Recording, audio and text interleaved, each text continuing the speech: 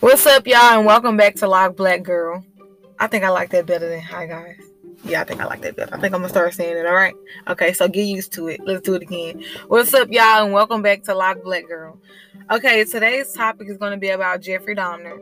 Now, I watched this Netflix series, and I had been seeing it for a while on Hulu, I think it was, the movie, and I was like, it looked weird and creepy, so I never wanted to watch it.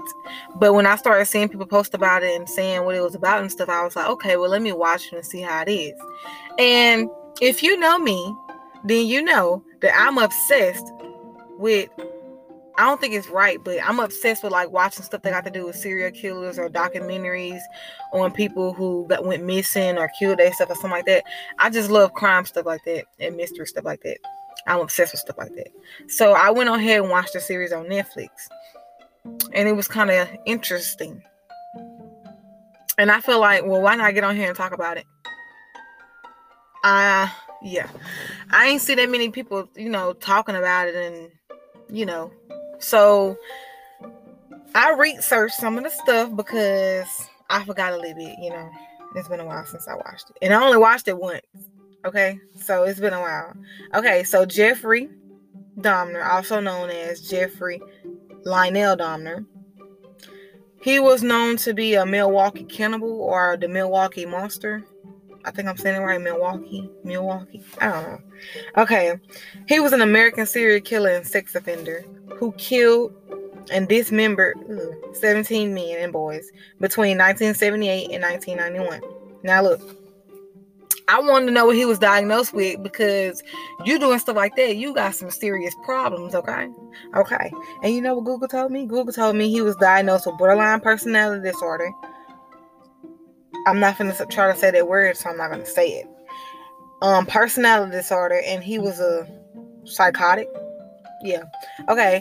He was found to be sane at his trial. See, okay, I know they dropped the tapes about his trial and stuff like that, but I did not want to watch it because I was scared. Don't ask me why I was scared, because they said his voice sounds so creepy, and I said I'm scared. I don't want to watch it, but maybe I should go watch it. I might just go do that. Yeah, I might just go do that. But now this is what got me when I first watched it. His victims was mainly black men. You get what I'm saying? And that did not sit right with me because, baby, I'm black. I'm black. You get me? All right. Now, look. When I watched it, I came to the conclusion as he had a bad childhood. Yeah. Okay. So what? But that still don't make you do the things that you did just because you had a bad childhood. Now, I would say it's a root to every problem. Like, I know they said something about him having a, what is it called? It was like an urge or something like that. And he tried to fight it or something like that. But he didn't. Keyword didn't. He did not. He could have got help, I feel like. He could have got help and talked to somebody or something like that. I understand his parents weren't around that much. And his daddy, if you really think about it and go back and look at the show, his daddy the one that introduced him to killing animals and dissecting them and stuff. That's where he started that at. And then his daddy want to get mad when that's the only thing that he do. Well, you started him on this. So how you expect him to, you know what I'm saying? He feel like he bonded with you with that. So, of course, he going to keep doing it. But that still does not give him the right to go do it to people. You know what I'm saying? You could have been a scientist and been doing research on, animals and stuff. Something less inhuman. But, yeah, I feel like that was the root to the problem. But I feel like he still had, like, once he got older, like teenage stages, I feel like if you really paid close attention to him, which his parents did not, you can see something was clearly wrong with him. And either his parents or him could have got him some help to where he wouldn't have turned out like this. You get what I'm saying? Okay. So back to his victims. He started, correct me if I'm wrong, he killed his first person when he was living in was that his daddy's house or his grandma's house? I'm not sure if that was his daddy's house or not. But his first victim, it was a white man. He killed him. Yes. The second time, I'm thinking it was another white man in a hotel room. I don't know if that was the second time, but I remember he did that. And I remember watching to where he didn't even realize that he did it. That's when it first started happening. Okay, now move on forward to when he got his own apartment, and he used to lure black people back to his place. He went to like gay bars and stuff like that, because if you didn't realize, he liked men, right? Okay, so he started going to gay bars and targeting black men, telling them he was a photographer. He would give them money, this and this, to get them to come back to his house. And they was like, oh, okay, well, I wouldn't take some pictures for some money. Okay, who would turn that down? Okay. And it's like when they got back to his house, he did some inhuman things to him. Like, you would think that he'll rape him, then he'll, but no, this man literally killed them first. Then had sex with them after he killed them. Then that's when he started doing the weird stuff like cutting them up and putting certain parts in acid, or putting certain parts in the refrigerator or something like that. And then he always took a picture of his victims. That was creepy as well, because who does that? And just who does that? But it was the one, I don't know if he was Chinese, Vietnamese, something like that. The little boy, what was his name? I don't know how to pronounce it. Kunarak. I'm gonna just say Kunarak. Excuse me if I'm saying it wrong. He was the one that got drugged. I think he was the one that tried to escape, and his next door neighbor, Jeffrey's next door neighbor, tried to call. Well, no, she did call the police and tried to get the little boy some help, because the little boy wasn't that old, and he had found him at a corner store and bought him some liquor and sent him back to his place. You get what I'm saying? And come to find out, he did the same thing to the boy's brother. And I don't think he knew about it at first. But yes, the police overlooked it because Jeffrey some kind of way convinced them that they was together, this and that, and all that, and they overlooked it. And when I was watching that part, I was sitting there like, wow. You gonna take his word for it just because he's white? And I feel like they didn't listen to the woman because she was black. That's what I feel like. I feel like if there was a white woman saying all that about Jeffrey, I feel like they would have listened. You get what I'm saying? But just because she was black, they didn't listen.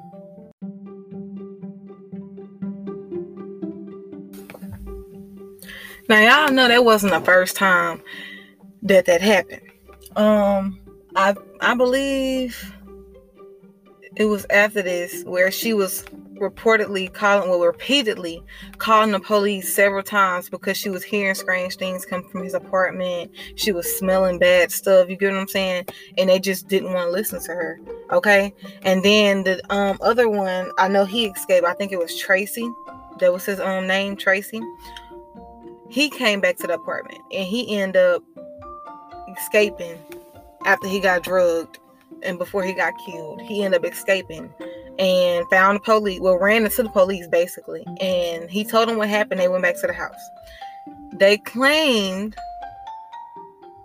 that nothing was wrong. If I'm not mistaken, that's when he got caught. I'm thinking. I think that's when he got caught.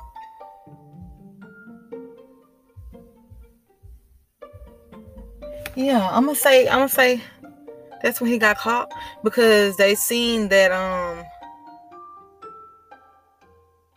that's when he got caught, because they seen the photographs of the bodies of the people he killed and stuff like that. And then that's when they arrested him and started going through the whole apartment. But my thing is right here. If the woman was sitting there repeatedly calling the police because she was hearing weird stuff and smelling weird stuff and different things like that, why didn't y'all come then? Why have y'all kept ignoring her? Like, she was out her mind. And you know what the reason was? Because she was black and because he was white and the police was white. That's the reason. That's what I'm going with, because that's like, be for real. If it was a white woman, they would have came in a hurry. I promise you. That's injustice.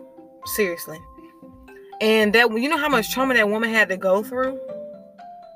Now, think about it. A single mother with her daughter, barely making ends meet.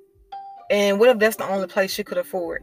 You know what I'm saying? And she didn't have no choice but to sit there and listen to all that stuff and smell all that stuff, and nobody want to take her serious, and different things like that, and believe her. You know how much trauma that is for her. Then I skipped over a part. This part touched my soul in the movie. Well, not the movie, the show. What was his name? I don't remember the names. I mean, I remember all the names, but I don't remember who was who.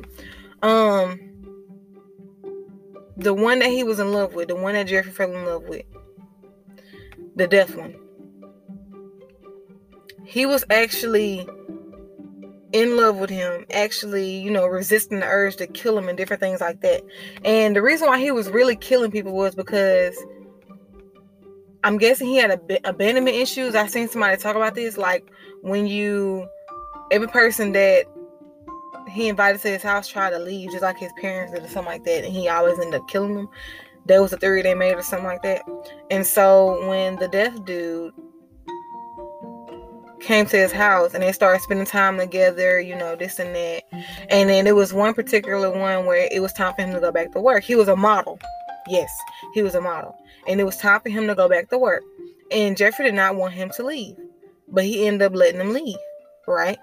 But then he had to end up coming back to get his keys or something that he had left.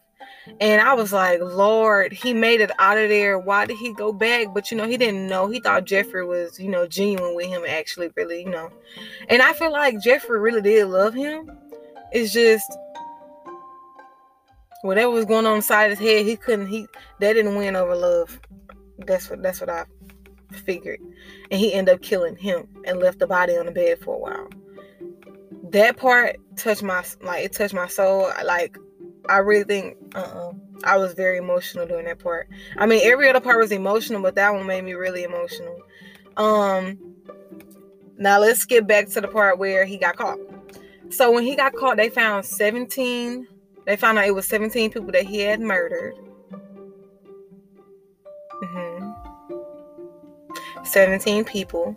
And I think I stopped on the show after the part where he got caught, because the trial part, I stopped on the part when he was in court and the sister of one of the men that he killed was going off on him. And I didn't want to watch any further because I was like,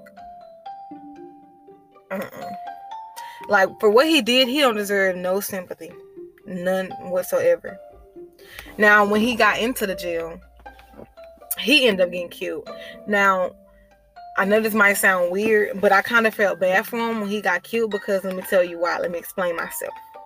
I know there's no reason to feel bad for him. He don't deserve no sympathy. But let me explain myself. So when he got into jail and he started getting close to the God, started trying to pray and ask for forgiveness and trying to get his life together, because everybody deserves a second chance. If God can give him a second chance to forgive him, so can you. But that's a lot to forgive for what he did, though. Seriously. But still, I kind of did feel a little bad. Because right when he was getting closer to God and getting himself together, trying to be a better person and trying to resist the urge and trying to get help and stuff like that, another man, he was a black man, he was kind of crazy too. Because he said his God told him to kill Dahmer or something like that. And I was like, God would never tell you to kill someone. You get what I'm saying? You don't deserve to tell somebody when it's time for them to die or not. God does. He did not tell you to kill them. You know what I'm saying? And as I read up on that, I realized that he had killed somebody else too. Another man up in there who had targeted black people. And he killed Dahmer and he killed the other man that was in the room with Dahmer, because they targeted black people in general. But it's one thing to kill them because they killed your people, but it's another thing to blame it on God and say he told you to kill someone. That was But I feel like in the show, the part they showed when he was getting killed, I feel like he knew it was his time and he was accepting it, the way he was just laying there and barely was fighting back. You get what I'm saying? And I feel like he was genuinely scared. But you got to think about something. That's how scared you made those people that you killed. All those black men you killed. Now you see how they feel. I mean, it wasn't right for him to kill none of them people. It wasn't right for the man to kill him. Because that's God's decision. You get what I'm saying? But still, I kind of felt a little bad because he was getting his life together and then he went on ahead and got killed. But I wrote down the names of all his victims. So I want to remind y'all of all the black men that died at Jeffrey Dahmer's hand. Say their name, period. So, some of these names I don't know how to pronounce, so excuse me if I pronounce it wrong. The names of the victims of Jeffrey Dahmer were Curtis Grotner, I think that's how you say it, Stephen Mark Hicks, Richard Gurrow, I don't know how to say that part, Jeremy Wimberger, Jamie Doxitator, Ricky Beeks, or something like that, Oliver Lacey, Errol Lindsay, Kenrock, and I do not know how to say the last name, so y'all please don't bash me, because I don't know how to say these people's names, but I'm trying. Okay, you got Ernest Miller, Anthony Hughes, Joseph Bradhoff, Matt Turner, Anthony Seals, David C. Thomas, and Edward W. Smith. Them are all the victims of Jeffrey Dahmer, and I just know the families out there were heartbroken, because you'll never think you'll lose your child. You get what I'm saying? Especially to the hands of white men that's just insane. You get what I'm saying? So, say their name, because it's not forgotten. No matter how long ago it was, it's not forgotten. You get what I'm saying? So, yeah. And I feel for those families, because he messed up so many people's lives. And you know how many people testified against him? I don't understand it. And his dad, what made me mad about his dad was his dad tried to make money off of it, like by writing a book and stuff. And I feel like that was wrong in so many ways. You get what I'm saying? Making money off of it. And then at one point in the show, I had seen that he had fans, and it was actually appraising him and stuff, and he felt good about it. This is way before he started getting close to the guy. He felt good about himself for doing what he did and all that. And I don't know, I just don't know how somebody can be that cruel, can be that insane to cut people apart, rape them while they're dead, you know what I'm saying, drug them, kill them, and store their body in their house. I don't understand how somebody can do that. I just don't understand. I feel for the woman that was his neighbor, because she had to, even though she didn't see it physically, she still had to hear it, think about it, smell it. You get what I'm saying? And her word, like, it's just like they was ignoring her. They wasn't taking her word for it. So she just had to sit there and endure it. I feel for her, because I know that was painful, and I know that's traumatic to go through. And then it's some effect of it is, he came to her apartment one time in the show and said, well, he offered her a sandwich, and everybody kept making jokes about it, saying it was a butt sandwich, this and this. But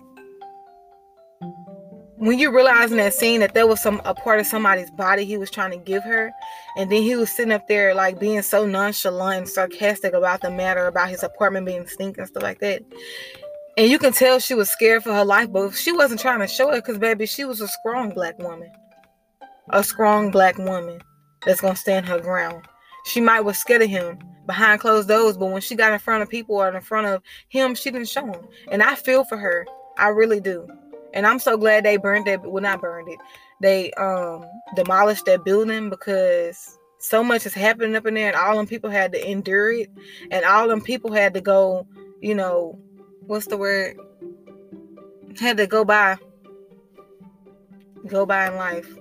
Just trying to ignore what's happening in front of them, because the police don't want to listen because they're black or something like that. And I feel for those people. Like, when I watched that, I literally cried, because I feel so bad for those people that had to endure that. I feel so bad for the victims. I feel so bad for the families. I feel so bad. I just don't know how somebody can be so insane to do it. I don't know. I'm going to consider this as a true crime episode, okay? So give me some feedback on what you think about this episode, and let me know some more topics you want me to do, or let me know if you want me to do some more true crimes or some conspiracy theories and stuff like that, because, baby, I'm in love with stuff like that. I love stuff like that, okay? So let me know if you want me to do some more. Thank you guys for listening.